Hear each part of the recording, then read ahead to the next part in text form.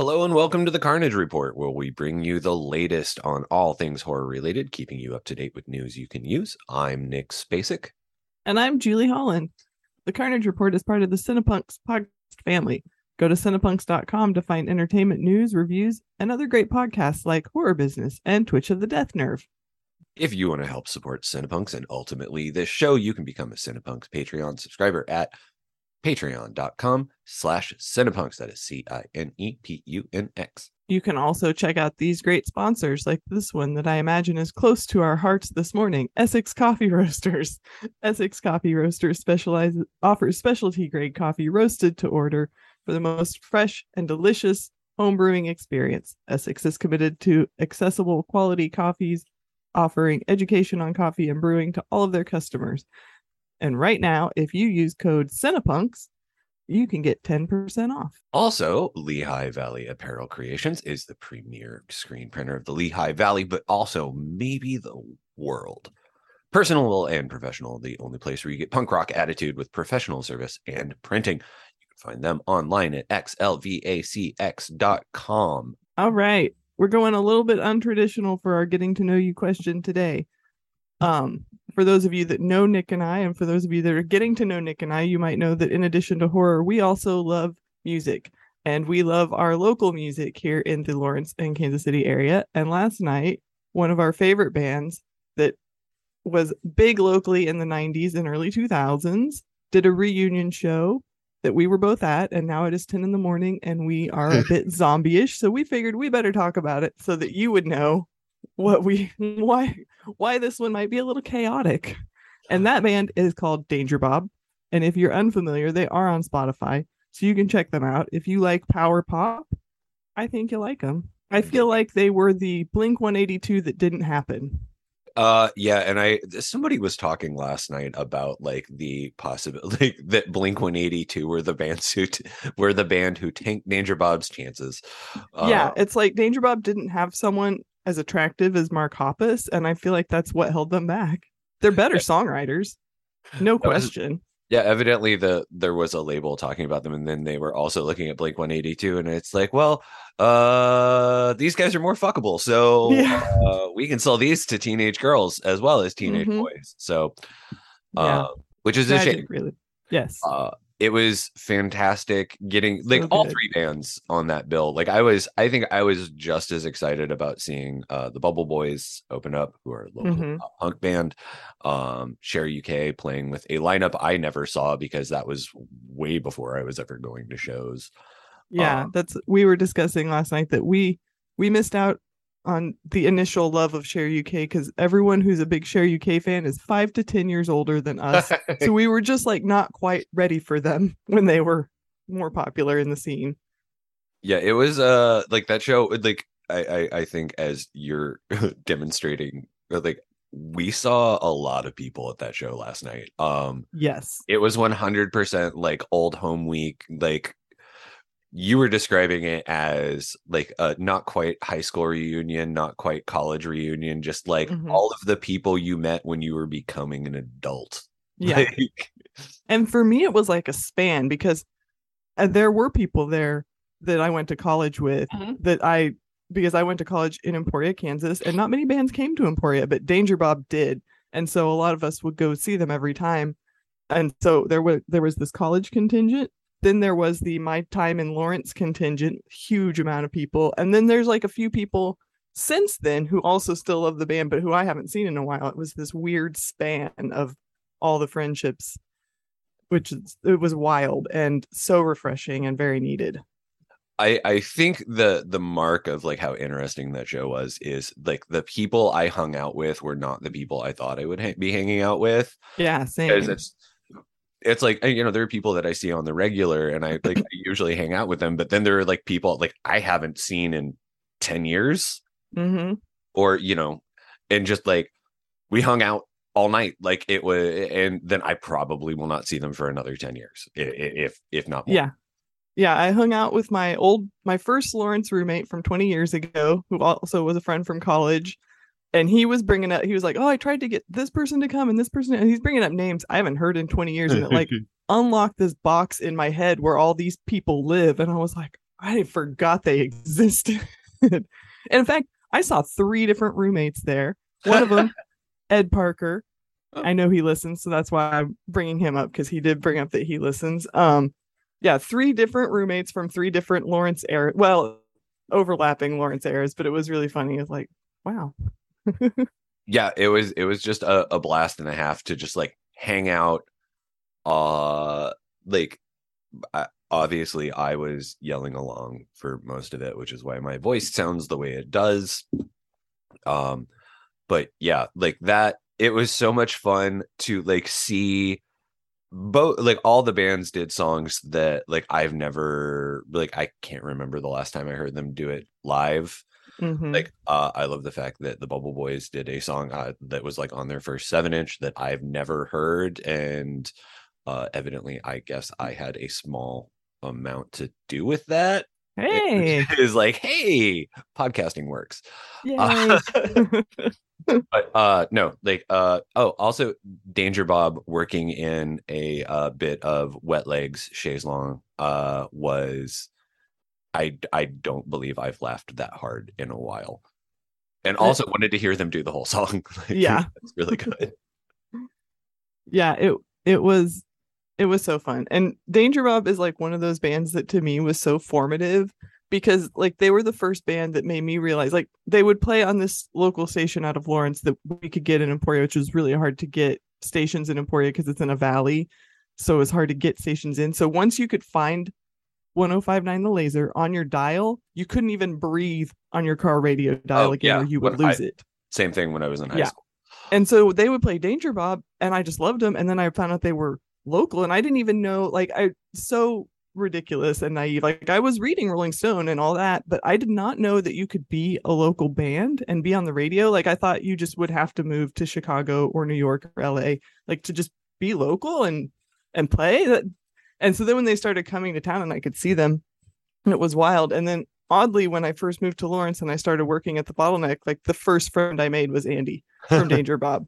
And I can attribute every friend that I have, including you, that I have made post 2002 for the most part, to Andy Bob. It all goes back to the people that he introduced me to and the connections that he helped me make. And it's crazy when you think about it. When you like do my little tree, like even the people I met through roller derby, I wouldn't have started roller derby if it weren't for friends that I made through Andy. And it's so weird how that works. You could not have told that to 16-year-old me. They were the first local band that was not made up of people that went to my high school or the adjoining, like adjacent high school in Leavenworth. When I was like a senior in high school, there was a show at St. Mary's College. It was called the Spring Welcome Back Bash. And they had a band play in the gymnasium, like on the football court at St. Mary's College there in Leavenworth. And that was Danger Bob. And they were playing, it was like middle of the week. It was like a Tuesday or a Wednesday, maybe a Thursday. And I asked my parents, I was like, can I go? And I'm like, it's free. It's literally 5-minute drive from our house. Like, I won't be out super late. And they're like, yeah, you just have to make it to school tomorrow, and I don't care. And I went, and it was very weird because like that was a band I had heard on the radio, like same as you. Like it's just that I can't believe like I'm seeing a band like they like that made them legit famous in my eyes. And like getting to like hang out with them like during this, like when they had a set break. And that was the first I wrote Piglet lyrics on my notebooks as though they were Def Leppard or something. I remember like, and that was just like one of those things. And like, I saw them play the weirdest places when I moved to Lawrence to go to school. Like they used to play a Mexican restaurant called Dos Hombres, like all the time. They played a barbecue contest at a produce distributor Sounds in right. North Lawrence. All like, in pajamas too, I think, usually. Yeah. And Carl anyway. The pajamas from their album Mega Vegas are currently owned and framed by our friend Rodney. It's true. Also, their front man was very famous for like when they would perform, he would wear a different set of pajamas every show. To the point where there were people who were disappointed he was not wearing pajamas last night. I know that suit looked amazing though. They looked good. I also couldn't believe the drummer Kenny kept his shirt on all night. I don't think I've ever seen that happen. I know, like, which is funny because he was posting pictures on Facebook with his shirt off. So yeah, I was like, he can still pull it off. I think he looks more fit than the rest of us.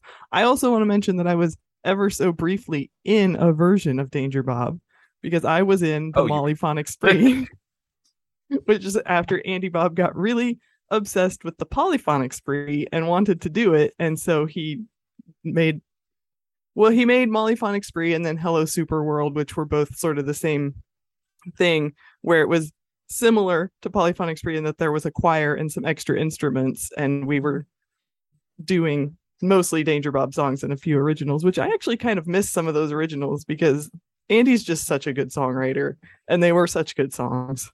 Also, seeing Hello Super World, like do a cover of Vanilla Radio by the Wild Hearts was just like one of those where like it was like me and my buddy Matt Bechtold like standing by the front of the stage like right before it starts, and he just points and he's like, I think you guys will get this. We're like, I'm like, yeah, like I think we're the only two people in here besides you and the band who know who that band is.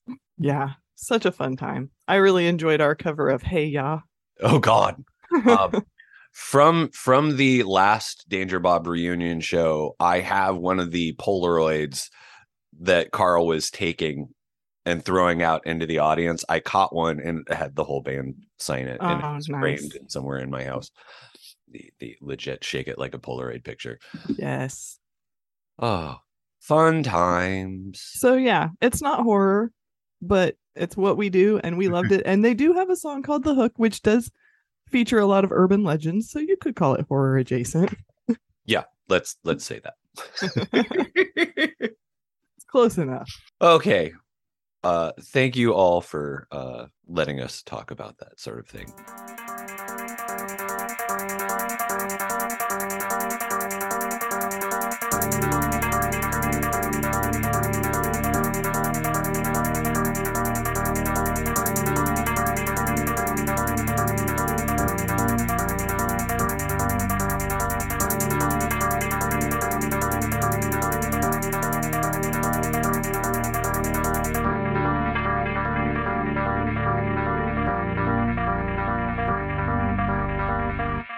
And now it is time for new nightmares. Yes. This is our roundup of trailers, things new to streaming, coming soon to theaters, etc., so on and so forth. What do you have up for us first, Julie? Up for us first, we got a trailer for Guillermo del Toro's Cabinet of Curiosities, and it looks great. There's a moment at the end where he steps out and he says, "Welcome to my Cabinet of Curiosities," and it makes me hope that he does that every episode, like the old Alfred Hitchcock show. Like, I want that so bad. Everything in the trailer looks so Guillermo del Toro, and I'm so stoked. Everything in that trailer is just enough to make me like, I'm intrigued, but I have no idea what's going on. And I'm like, I need to watch. I mean, like, obviously, like, you can go look online and realize that it's like, oh, they're like, I've read several of these stories. But the thing I enjoyed about it is I couldn't quite figure out what was from which story. Mm-hmm. So, like, without like having to like look on Wikipedia and like see who is in each, I'm like, okay, I think that's Pickman's model. You know, like, yeah, I'm so excited.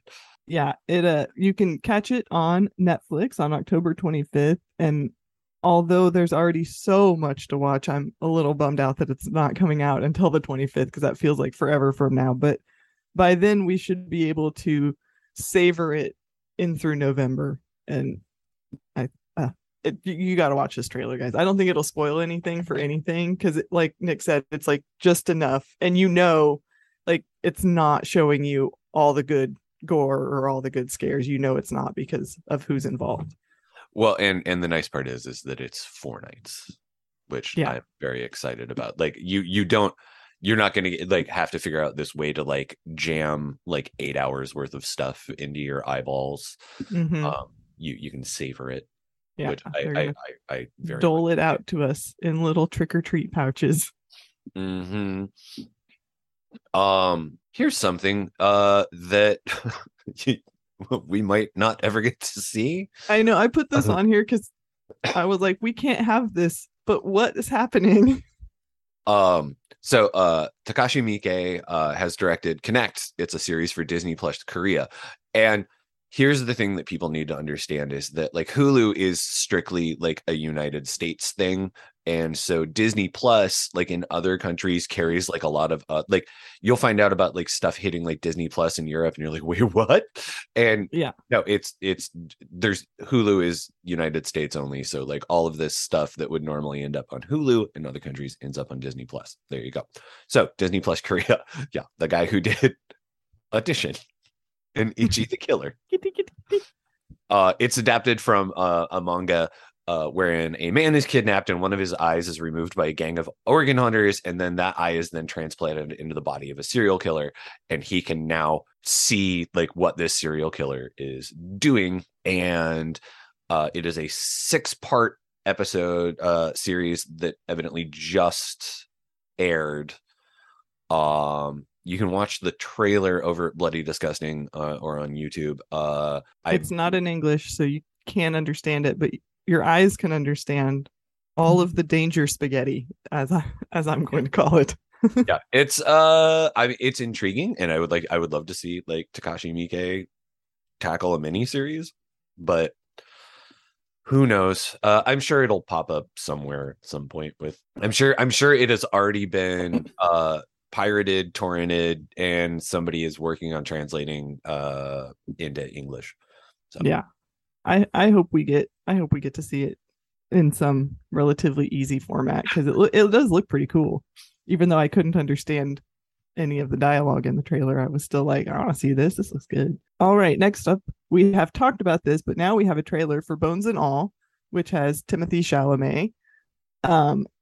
It will be in theaters November 23rd. The film follows two outsiders who embark on a 1,000-mile odyssey through Ronald Reagan's America. When they discover they cannot outrun their terrifying past, the pair take a final stand to determine whether their love can survive their otherness. So this is like a romance, but with lots of blood, and it looks really hillbilly kind of or backwoods, which I like. I lean right toward that stuff. The trailer is more visceral than I would have expected. There have been like several trailers. I think the one we watched for the show is the one that's got the Leonard Cohen song in the background. Yes, yeah, which works really well. Unfortunately, that's not like what they're. I when I went and saw Trick or Treat the other night, like they had a ton of horror trailers for it. Obviously, one of which was this. And there's a trailer that shows a lot more and explains like there's a lot more plot going on, which I think I don't know if it made. I still want to see the movie, but like avoid that trailer if you can, because you will learn a lot. Like it spells out a lot of things that are sort of implicit. It makes explicit what's implicit in this trailer. So, but I'm very excited. It looks very it's like watching like the Terrence Malick movie, like Badlands, about like Starkweather. Now I want to watch that again because I haven't seen it in like 20 years. Yeah. Okay, so another trailer for The Accursed, starring Mina Suvari. I don't know like she's featured in it. I mean, she's featured heavily in the trailer, but she does not appear to be the main character. No. Yeah, it is from the director of Willy's Wonderland, Kevin Lewis, and The Accursed. In the film, Ellie is asked by a family friend to spend a few days looking after an elderly woman living in a remote cabin. She readily agrees, thinking a short trip to the woods will be a nice escape. The cabin turns out to be anything but relaxing as Ellie begins hallucinating in ways that blur reality with her dreams. As the visions take over, Ellie realizes that she was lured there by a demonic presence hiding inside of the woman, just waiting to break free. This is very different than Willy's Wonderland. Very. Why do people continually think a getaway in the woods would be relaxing? A nice escape. It never is. Yeah, let's go to the woods and take care of a mysterious old woman. Yeah, it'll be fine. It never goes badly. I feel like I hope this trailer didn't show too much because it shows a lot of like kind of creepy moments. There's like a hand coming out of a face and all that stuff. So I hope it didn't give away everything. But it looks kind of fun. Yeah, that's going to be one that I'll just wait on. Yeah. That one will have to probably wait until November at least. Very much so. All right. I think that we talked about this movie, but I don't know that we had a trailer when we talked about it. So, and I didn't do the work to go back through our old outlines to see for sure. So I hope that I'm not repeating myself. But if I am, this is your reminder to go watch the trailer for Slashback, because it looks really cool. It's coming out on VOD on October 21st. This is it's set in Pang Natur Pang. Do you know how to say it, Nick? Hang in your tongue. Okay, there we go. None of And it. then there's yes, which is a sleepy hamlet nestled in the majestic mountains of Baffin Island in the Arctic Ocean. Slashback opens as the village wakes up to a typical summer day. No school, no cool boys, well, except one, and 24-hour sunlight. But for Micah and her ragtag friends, the usual summer is suddenly not in the cards when they discover an alien invasion in their hometown. So these are like teens, early teens probably, and then there's an alien and they're all girls and they fight it and it looks badass and they look badass and kids versus aliens is a theme in title and in subject matter in films lately. Gets me every time if it's done right. This one looks like it's done right. Oh, it looks so good. Yeah, I can't wait for it. Yeah. I can't remember like where I first heard about this, but like as soon as I heard about it, I was like, hey, I'm so excited. Yeah. Like, because like the monster design looks pretty cool. The kids like have that. They're all, if I recall from what I've read, they're all from like that area. Like they didn't get professional actors. And I mean, I know sometimes that like for anyone who's watched a lot of 80s shot on video films, you can see what happens when you get people who aren't actors acting. Yeah. In quotation marks. But like it feels like they definitely like got like kids who are just like, yeah, we do this all the like, you know, you get kids who pretend and it's just like, okay, we just have to, okay, yeah, let's go. Yeah. It at least in the trailer, it looks like they've got acting chops. And that can be hard with both non-actors and with kids. So if they found some non-acting kids who manage this, that's pretty rad. Yeah, I think, you know, you just let them have fun. Yeah. So this is like a whole bunch of news in one. And it is Christmas in October. Yeah. So Fangoria had the best headline for the announcement of the trailer for Violent Night, which is just holy shit, they made the fake Santa movie from Scrooge. And as soon as I saw that, I was like, oh my god, it is the night the reindeer died. Minus Lee Majors. Although we haven't seen the movie yet. Who knows? If they didn't tap in on that, they might have missed an opportunity. We talked about it when the poster came out last episode about how excited we were for it. And now I think after seeing this trailer, I'm certainly more excited because it's just like it is David Harbour being like the most like 80s action hero I could possibly think of. Like so many witticisms. Just and that it looks so there's part of it when he's got his Santa hair and a man bun, and I was just like, I love this. I don't know why that part did it for me, but I was like, he would have to put his hair up. And I've had so many like not necessarily horror people send me this and be like, A, is this real? And B, this looks awesome. And I'm like, yes, and yes, these things are all true. And as John Leguizamo playing the villain, and I'm super excited for that. Also, like they announced like right around the same time that a movie that we mentioned very briefly last week, the Joe Begos movie, it is called Christmas Bloody Christmas, and it will hit Shudder and theaters this December 9th.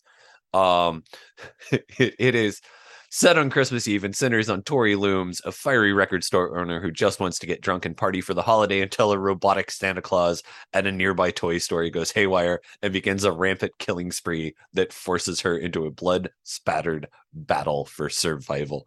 There is one still, and I have never wanted to see something so much in my life. We must have been very, very good boys and girls this year to deserve these presents. Yeah, and on top of all of that, Vinegar Syndrome did like they're as part of their latest batch of pre-orders, the long like bootlegged, hard to find in quality version, Don't Open Till Christmas, will be out and available at the end of this month on Blu-ray for the first time ever. So, I mean, it's just like I have a feeling that we're going to be able to like lean really hard into some Christmas horror for our episodes in December. So December is the new October, apparently. I'm so excited. I love Christmas horror, and when it's done right, it's so much fun. Yes. Okay. I think we're leaving fun and we're heading straight into weird. There's a clip for a new movie called Good Boy, and I'll just read you the synopsis. This is Scandinavian. Sigrid thinks she's met the perfect match with the charming and handsome Christian, but there is one catch. He lives with a man who acts like his pet dog. Trying to be open-minded, Sigrid continues the relationship, but begins to notice an insidious undertone to Christian. Maybe puppy play isn't as innocent as it seems. And you guys, this clip, I've seen some shit. I've never seen anything as creepy as this man in a really fairly realistic, in a way, dog suit. Yeah. Eating some dog food on the floor while they're having breakfast. And I just am so upset by it. I love the expression on her face. Yeah. Can you imagine, like, you know, he has said, yeah, I live alone. I've got a dog. And she's like, okay. And then spends the night. And then that's what you see in the morning. The fact that she stuck around for breakfast and didn't immediately just be like, I gotta go. Well, like, and in the clip she does, she's like, you know what, bye. And he's like, wait, I don't want this to ruin things. Like, I'm sorry, man. It does. Yeah, it's like, no, it's perfectly normal. Like, no, that would be no, the it's not. end You of know the movie for me. like I'm not trying to like kink shame or anything, but like you have to understand that is not something you have to ease people in. Yeah. Like you don't just like bring that on someone. Right. Like you present it like it's a present. Aren't you so lucky that you get to share this with me? That sort of thing. Like not just like, oh, hey, this is my dog. You know, that's not a dog. Yeah. Oh my God. I'm eager to see it. So eager, in fact, that there was a Modern Horrors request if anybody wanted to review it, and I didn't speak up at first, and now I think I might circle back and be like, hey, if that's still an option, I'd like to see that. Because I don't know when we get to see it. It premiered at Beyond Fest, but there's no further information. So I mean, I'm sure we'll see it eventually. Yeah. I mean, if it played at Beyond Fest, it'll show up somewhere at some point, especially if there's already a clip online. So yeah. Speaking of clips online, they dropped the trailer for VHS 99 this week. And I immediately dropped everything I was doing to watch it. I don't know. Like it looks like I'm the VHS movies have been like a mixed bag. I did really enjoy 94 when it came out last year. Like that was a real blast. And this one looks, there's something like about it, like especially like whatever the like TV show part of it that I really, really want to see. I feel like all of these movies are just like something where you watch and everybody has their favorite ones and you just kind of like want to assemble like the best one from each movie and just make, like whenever it ends, like a perfect compilation of like the best from each would be the thing I would want to see. One of my secret shames is that I've never seen a VHS movie. Oh, well, I need to get on that. I recommend them. They're fun. Like they go by quickly. I don't have any good reason for it. I just for some reason haven't. I've even seen the spinoff from the first one, Siren. Oh, nice. But so like they announced that they dropped the trailer, and then all of a sudden, uh coming next year will be VHS 85, which is crazy. And it's gonna have David Bruckner directing, Scott Derrickson, Gigi Saul Guerrero, Natasha Kermani, and Mike P. Nelson. So holy shit. Like It this can't is be like bad. that's the best directorial, like all of them. Like Yeah. also they've all proven that they're really good with shorts. So like I'm very, very excited for that one. I mean, obviously that's a good long way off, and we haven't even seen VHS 99 yet, but there we go. Yep, there we go. Speaking of things that are a long way off, but just little bits of news here and there, we got a little bit of Bill Skarsgård news. And I want to point out that I was listening to an interview with the director of Barbarian who said that Bill Skarsgård does not like horror movies. And I just can't believe that's true based on these things. So The Crow, I think we've talked about how Bill is going to be he is in the upcoming reboot of The Crow. That has wrapped production. I'm looking. I still don't think we know exactly when we're going to get it, but soon ish. I don't know, next year. But also, it has been announced that Bill will be Nosferatu in Robert Eggers' remake of Nosferatu. And I can't think of anyone better to play Nosferatu, honestly. And it's also going to have Lily Rose Depp, if that's something that intrigues you. It's a reimagining. The pick is a gothic tale of obsession between a haunted young woman in the 19th century Germany and the ancient Transylvanian vampire who stalks her, bringing untold horror with him. Vampires are hot right now. We're having a resurgence, and I guess we're taking it back to the OG. So excited for that. Did you ever see the movie about the making of that with Willem Dafoe? No. It's I highly recommend it. I'm trying to remember the name of it because I am super sleepy. Shadow of the Empire. It's fantastic. It also has John Malkovich. So it's two of the creepiest people in film in one movie. Yeah. Highly recommended. So there is finally, after like God knows how many fits and starts over the years, there's going to be a movie adaptation for the video game Five Nights at Freddy's. Now, here's the thing about this. Like, I'm gonna get on a soapbox for a minute. Jason Blum was on Twitter the other day, like talking about like there's big news coming, be excited, and everybody's losing their shit. And then this is the announcement. And I was just like, come on, man. Like, yeah, I get that it's a big deal and all of that, but like people were just like, oh shit, it's gonna be Friday the 13th. They figured out how to do it. It's gonna be great. But yeah, Emma Tammy, who did The Wind and Blood Moon, will direct the film. Loved The Wind.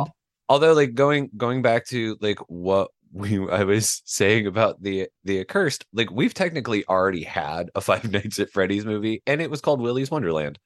And it features Nicolas Cage never speaking an entire word for except for like yeah, for like an hour and a half, and it's not a great movie, but it is a lot of fun.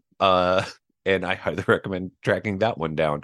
I'm sure this movie will do insane amounts of money and piss off a lot of people on the internet. I imagine this is the kids who grew up playing this game are now of an age to really shell out some money to see and engage with this. All right, next bit of news. There's going to be a sequel to Satan's Slaves, which is Satan's Slaves Communion. Director Joko Anwar. This movie is a few years ago. I should have looked it up today. 2017. This is on Shudder. I think it's still on Shudder. If you haven't seen it, I highly recommend it. It was very scary, and it brought in this Asian Indonesian. It was right when this like, I don't know, fervor for these kind of movies came, and it's one of the really, really good ones, and I'm very excited for the sequel. The sequel revolves around a family living in a rundown apartment after escaping terror from their mother, who returned from death, not knowing that their new home is a bigger threat to their lives. So I don't want to talk too much about it, I guess, with the original, because I don't want to spoil it if you haven't seen it, because I think a lot of people still haven't watched that one and would really like it. But it's, it's ghosty. It's maybe we made a deal with someone we shouldn't have made a deal with kind of situation. Have you seen it, Nick? Did you watch Satan's Slave? I honestly haven't. And I thought I had, and I was like, no, I haven't seen it. And everybody, it's really good. I'll have to go back and check it out. Add it to the list. And you have some time, a little bit of time. The sequel hits Shudder on November 4th. Yay. So speaking of sequels, look at that transition. Magic. Several years ago, there was an independent sort of hit of a sort called The Barn. I was a big fan of it. Did you ever see it? I did. I liked it. And it's finally The Barn 2 has been playing like various like festivals and special screenings, and it's coming out on Blu-ray. I don't think it's gonna. They are being very upfront with the idea. It's like, listen, it's being manufactured right now. It might not be like, it's not going to ship until like end of October at the earliest. So like, please don't get hyped on the idea of being able to watch this for Halloween. But the plot, the sequel to the film takes place 3 years later and follows our final girl, Michelle, who is now in college. However, she is still plagued with questions of what truly happened after what she believes was only a ritualistic attack that killed all of her friends. This year's annual haunted house thrown by the sorority girls of Gamma Tau Psi is forced off campus, but thankfully the ban on Halloween has been lifted by the town mayor. Unfortunately for Michelle, some uninvited trick-or-treaters from her past come knocking. So you get like the three like evil masked folks from the first movie returning, along with a bunch of all new folks, including some very interesting guest stars, featured actors like Diana Prince, aka Darcy the Mail Girl, Joe Bob Briggs, Ari Lehman, Linnea Quigley, and so on. Nice. The trailer makes it look like it's just as much fun and kind of goes even bigger than the original. And I need to order that. And if you haven't seen the original, I think it's a good Halloween watch to add to your rotation. And it is on Vudu, Tubi, and Screambox, and rentable, of course, as well on Amazon. Yeah. Speaking of good Halloween watches, there has been a slight announcement that a Trick or Treat sequel is, and I quote, in very active development, according to Michael Dougherty. That's the long and short of the news, really. I don't think anything else could be shared at this time. I think everyone heard that though and got pretty stoked, because we're all in Trick or Treat hype right now, and the thought of having a second one is very exciting. Oh God. The thing is, the more I watch the original, the more I'm just like, I don't know if I want a sequel. Like, this is it's so perfect and self-contained. Like, I mean, yes, the character of Sam like definitely opens it up, but man, like getting to see it on the big screen made me fall in love with it like all over again, honestly. Yeah. Also, fun fact, like the werewolf in whose name I can never remember the name of like a lot of the characters. Yeah. But the werewolf who is in the Cinderella costume, who has the tattoo on her back, I've never been able to read it like on my TV. And seeing it like splashed across the big screen, I was like, oh, it says Nil Desperandum. Okay, cool. Like that answered a question. Like, because I was trying to watch it in bed like for our last episode like a week and a half ago, and I was like, what does that tattoo even say? Hopefully that's not key. No, I don't think it is.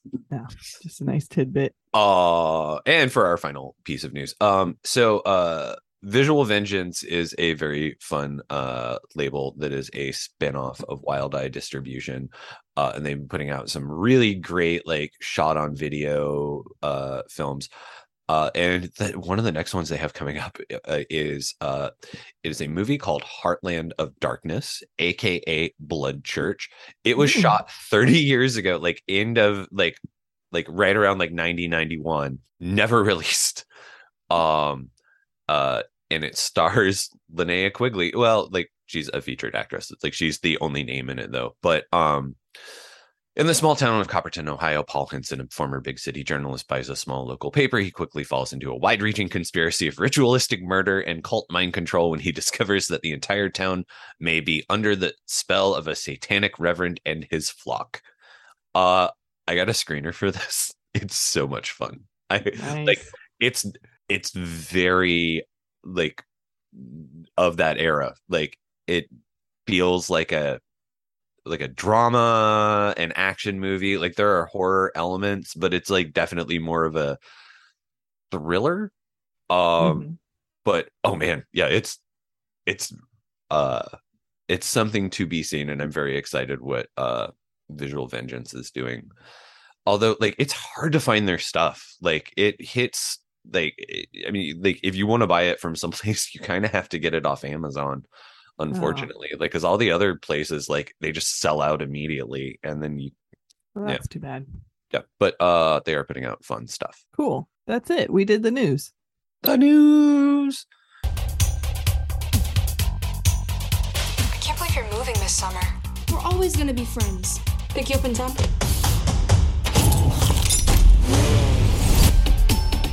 It's gonna be hot this weekend. Should we do something? I think we're alone now. The beating of our hearts is the only sound.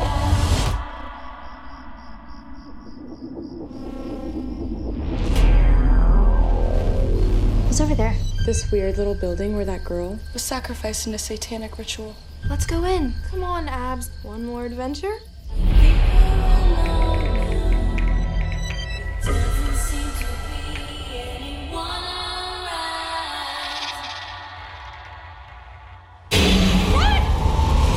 Oh. Abby?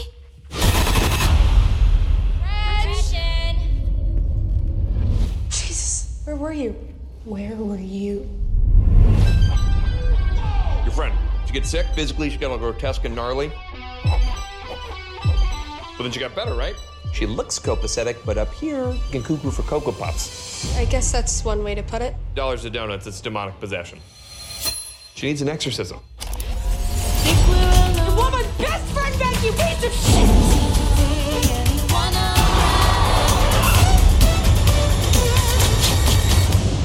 What was that? Hot damn, we got ourselves a demon! Woo! I think we're alone now. Oh my god! This is Lacoste! There doesn't seem to be anyone around. And now our feature presentation. This week, we're talking My Best Friend's Exorcism, directed by Damon Thomas. Nick, tell us what it is. In this adaptation of Grady Hendrix' novel, in 1988, best friends Abby and Gretchen navigate boys, pop culture, and a paranormal force clinging to Gretchen. With help from a mall exorcist, Abby is determined to compel the demon back into the pits of hell if it doesn't kill Gretchen first. This movie is now, it came out about a week ago on via Amazon Prime. Yep. How'd you feel? I'm like ambivalent, and I feel like a lot of people are. Some people are downright angry. I've definitely seen some people who loved the book who hated it. I loved the book. I liked the movie. It was fine. I feel like some key intangibles from the book were not captured in the movie. Like, I mean, we talked before about how Grady Hendrix somehow, for a man, really captures female relationships, and he really captures the feeling in My Best Friend's Exorcist of being a teenage girl and having that very best friend that you're very, very close with. Just the feeling of that, and how you would know if they were possessed, even if they were acting, even if no one else knew, you would know. And I just don't think that it and even the complexity of like we have these other friends who we kind of hate, but they're also still our best friends. And I don't know that the movie captures that. Like the ones that are kind of jerks, you're like, why does Abby even care about these other two? They're kind of jerks. But in the book, you're like, I can still see why she cares, but they are jerks. Because everyone's a jerk in high school in different ways. Yeah, that's sort of the thing. I feel like there are movies that get that sort of kid / young adult dynamic correct. Like where like you watch The Monster Squad is like one of those things where I think it's a really good example where like all of those kids, like they have, like people who are part of that group, like they have a friend they just call Fat Kid, like and like, and he still hangs out with them. He considers them his friends, and like that's and they just have an unfortunate nickname for him.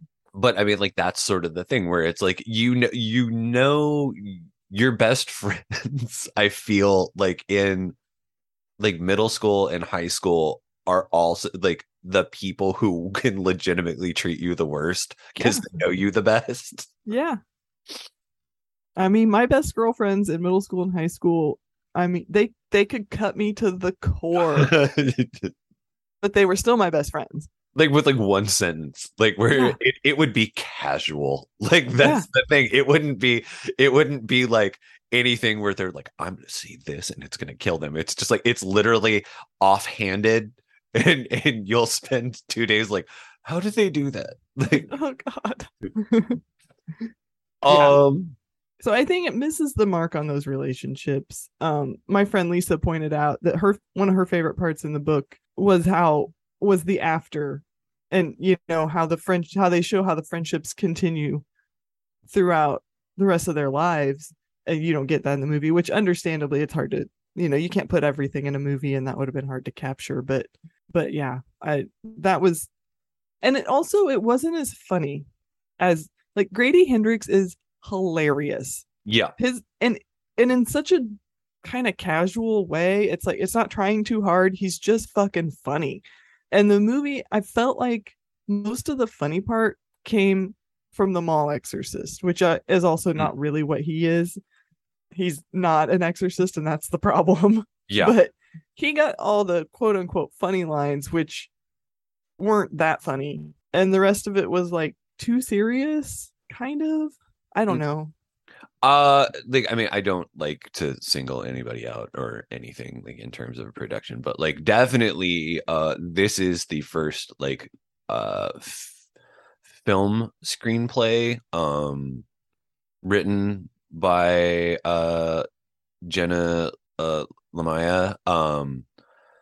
Like she's written like a lot of stuff for like TV, but like this is her first film, and I think it kind of shows it. Like the things she's worked on are definitely like sort of like teen dramas, like the reboot of 90210 and like that show Awkward, and it kind of has that feel. And like where I saw somebody on Twitter like made the point like I feel like Grady Hendrix's books, like the time period in which they're set is like sort of like very inexorably like part of it. Like My Best Friend's Exorcism works because it is set in the 80s. Like the Southern Book Club's Guide to Slaying Vampires works because it is set in like the early 90s.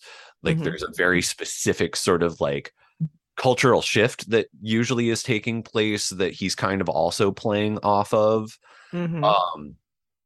And in this movie it's just you don't really get a sense that it is the 80s. Also, at some point somebody uses the word bae, and I'm like, that is a new word. That is not something that somebody was saying in 1988, and that took me right the fuck out of it, which is a weird thing to say about a movie about demonic possession, but but I mean the soundtrack's really good, but it's also, man, like I complain about this all the time, but like it's a lot of real obvious choices that I'm like, well, that's because you're Amazon and you can afford like to pay for the rights for all the hits.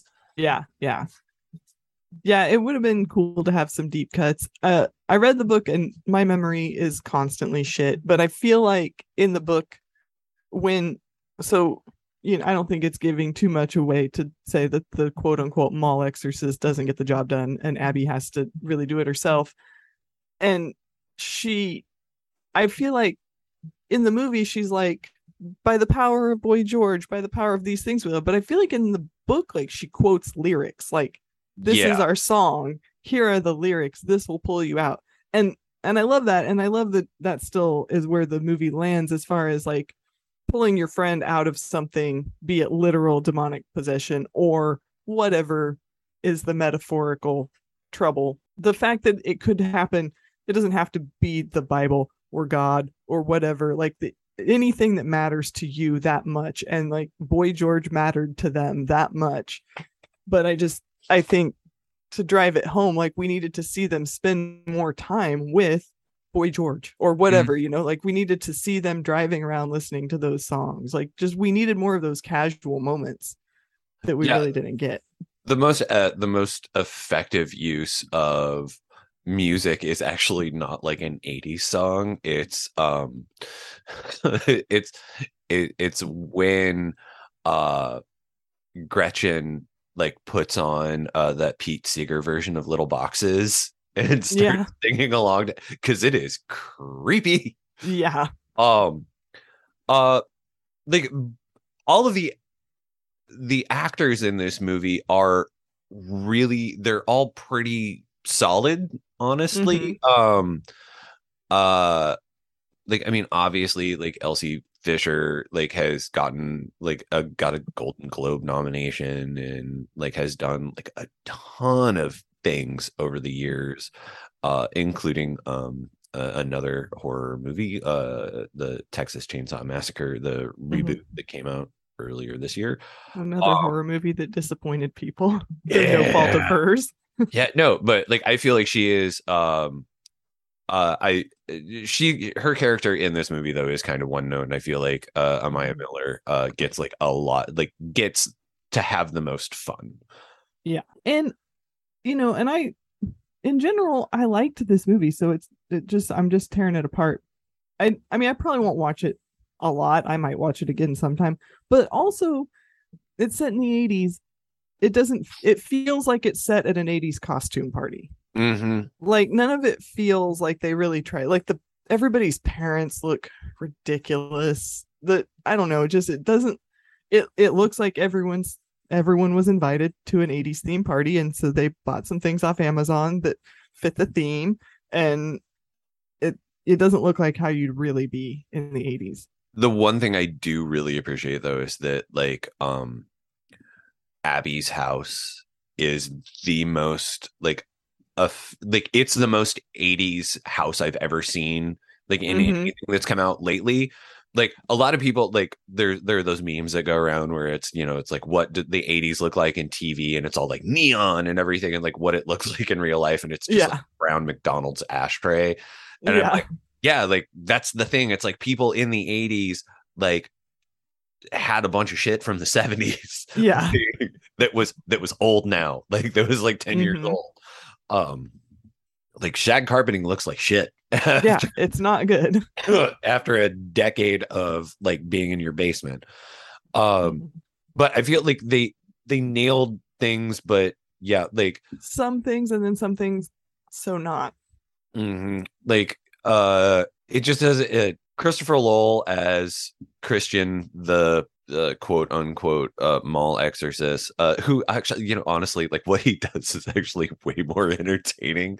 Like it's way better than being a mall exorcist. So it's like bodybuilders because bodybuilders who come to your school for assembly and talk to you about Jesus. But like everybody else doesn't get like a whole lot to do. It's it just feels like you're like things are being like they did like a plot outline of the novel and just be like, okay, we need to check this, and okay, we got everything. So I think the movie's good. Yeah. Also, I don't remember in the book, and if you haven't watched it, I guess this might be a slight spoiler, so I maybe skip ahead. When the demon actually becomes out of her and is a demon, I don't remember if that was in the book or not. I don't but think I it was. hate it. Yeah. Why would a demon possess your body if it has its own body? Yeah. There's no point. You can't pull out a demon physically. That's not how it works.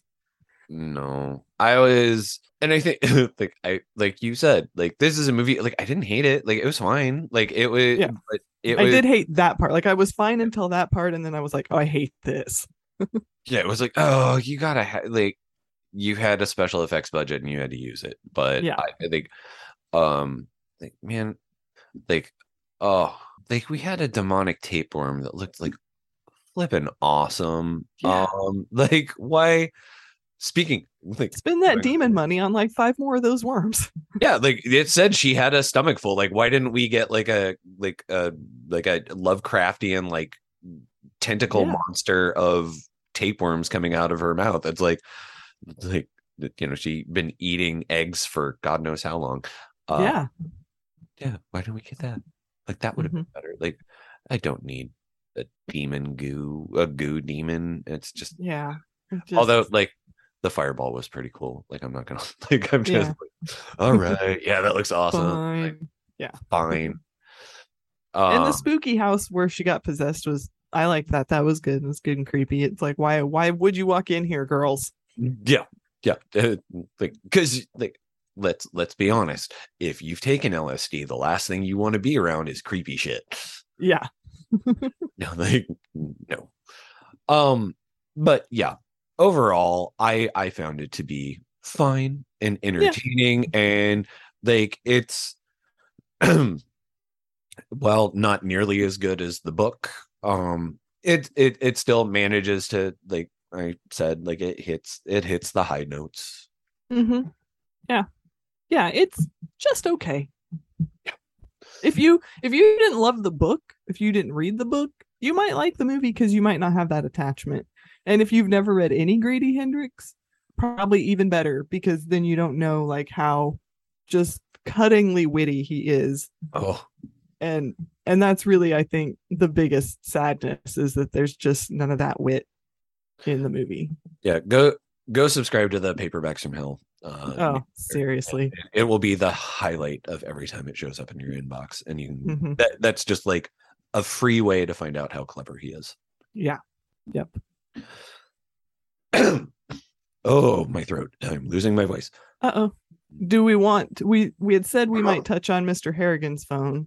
I did not get around to watching it. Okay. Unfortunately. I did. I liked it. Better adaptation of the story. It's not going to be for everyone. It's slow. It's methodical. It's what the story is, but I liked it. So some other like we said, it is out now via Amazon Prime. We have some recommendations for some other things you should watch. In the movie they reference Heathers a lot. Your time is going to be better spent watching Heathers, probably. If you want, this is what the 80s was doing, because that is what the 80s was doing. I also kind of thought of The Final Girls from 2015 just as like a good representation of sort of friendships, and I don't know, I just think a more fun kind of similar-ish situation. I would like to recommend the movie Tragedy Girls as the inversion of this. It's on Hulu, and it's a movie I think that more folks should check out. Like if you want to watch like friendship but evil. Yeah, I haven't watched that one yet. I didn't know it was on Hulu, so I'm gonna add that to my list immediately. Oh man, I love Tragedy Girls so much. And the producer of that film is now the owner of Fangoria. Nice. Yeah. One of the owners of Fangoria. Yeah, if you have opinions on this movie, and I know many of you do, reach out, tell us. Yeah, we'd love to hear it, even if you're like you hated its guts, or if you loved it, tell us. And you can reach us on Twitter and Instagram at Report Carnage to tell us all about it. And you can email us at carnagereportpod@gmail.com to tell us about it, or to request a sticker. Yes. Which we have.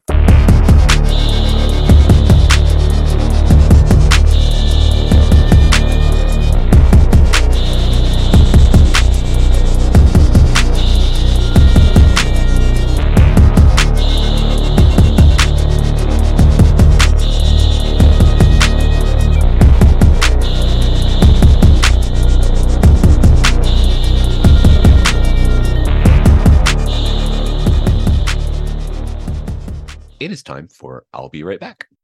Yeah. What do you got coming up this week after like a very lively start to your weekend? Well, I'm seeing Danger Bob again tonight, so there's that. Jealous. I also have Hellraiser just dropped. I haven't got to watch it yet. The Midnight Club. Bring It On, Cheer or Die is on tonight on Sci-Fi, so I'm recording that. Werewolf by Night. There's a lot. There's so much. Yeah.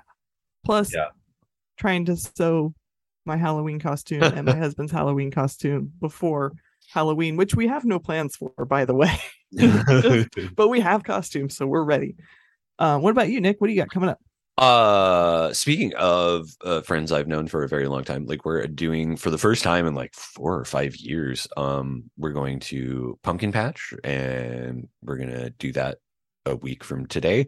We're gonna go to Pumpkin Patch and we're gonna hang out and buy all that stuff, and we're gonna come back to our house, and everybody, like Tanya's gonna make like a huge thing of Italian beef, and we're gonna eat too much and watch a bunch of weird movies, and hopefully one of those weird movies will be the WNUF Halloween special sequel, which by the way, it has an official name, which nobody, like, I don't think we ever mentioned. It is called the Out There Halloween Mega Tape. Nice. That is exactly what you would name a tape that you recorded off of television. Yes, and I 100% paid $30 for a DVD that will hopefully, like, fingers crossed, they're like should be there in 5 to 7 days. I was like, come on, hurry up. Like, I really want to be able to, like, I want to be able to show everybody like the WNUF Halloween special and then the sequel immediately. Yeah. I do have I have one more thing I wanted to make sure I mentioned for anyone who listens who's local. This drops on Thursday probably. Mm-hmm. And on Saturday the 15th is Nerdoween, which is put on by our friends Genius and Greg at Nightmare Junkhead, and it is a triple feature of Halloween horror-ish movies, not horror-ish, horror Halloween-ish movies at Screenland. I think it will sell out. I don't know that it has yet, and it's all like, you don't know until you get there what they're going to be, and it's always a good time with good people, and I will be there if you want to come say hi. I will unfortunately be busy with my thing, but I'm going, like, all things being equal, I will possibly be there the next night for the Analog Sunday event put on by the fine folks at Magnetic Magic Rentals and Forever Bogus. It is a double feature of Dead In and Witches Sabbath, which, by the way, are shown from VHS. If you've never been to an Analog Sunday event in your local, check it out. It's so much fun. Like, the pre-show mixtapes are great. There's like a tape trading thing. You get to meet all sorts of fun people. Highly recommended. I haven't been to one of those yet. I need to. I haven't been in a really long time. So that's what we've got coming up. Yeah. Thanks for listening. Yeah. Wait. Who does the music, Nick? That is my brother, Steve. You can find him on Instagram at Starling Woodworks and at nodder.bandcamp.com. Where can they find you online? I am Dark Humor Girl and everywhere you might be looking for me. And I write stuff for modernhorrors.com and downrightcreepy.com. What about you, Nick? I am on Twitter at NutHousePunks, and I am on Instagram at NiklausMouse. And you can find my writing at Starburst Magazine, where I just had a video go up where I talked with the composer Dara Taylor, who did the invitation.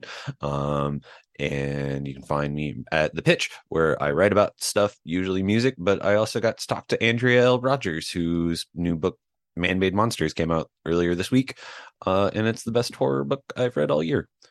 Hey, awesome. All right, now thanks for listening. You're gonna miss that middle stuff, and we will be back in the next episode with another roundup of the latest in news and horror, and we're going to talk about David Gordon Green's Halloween Ends. And we're not giving you a synopsis because you don't need one.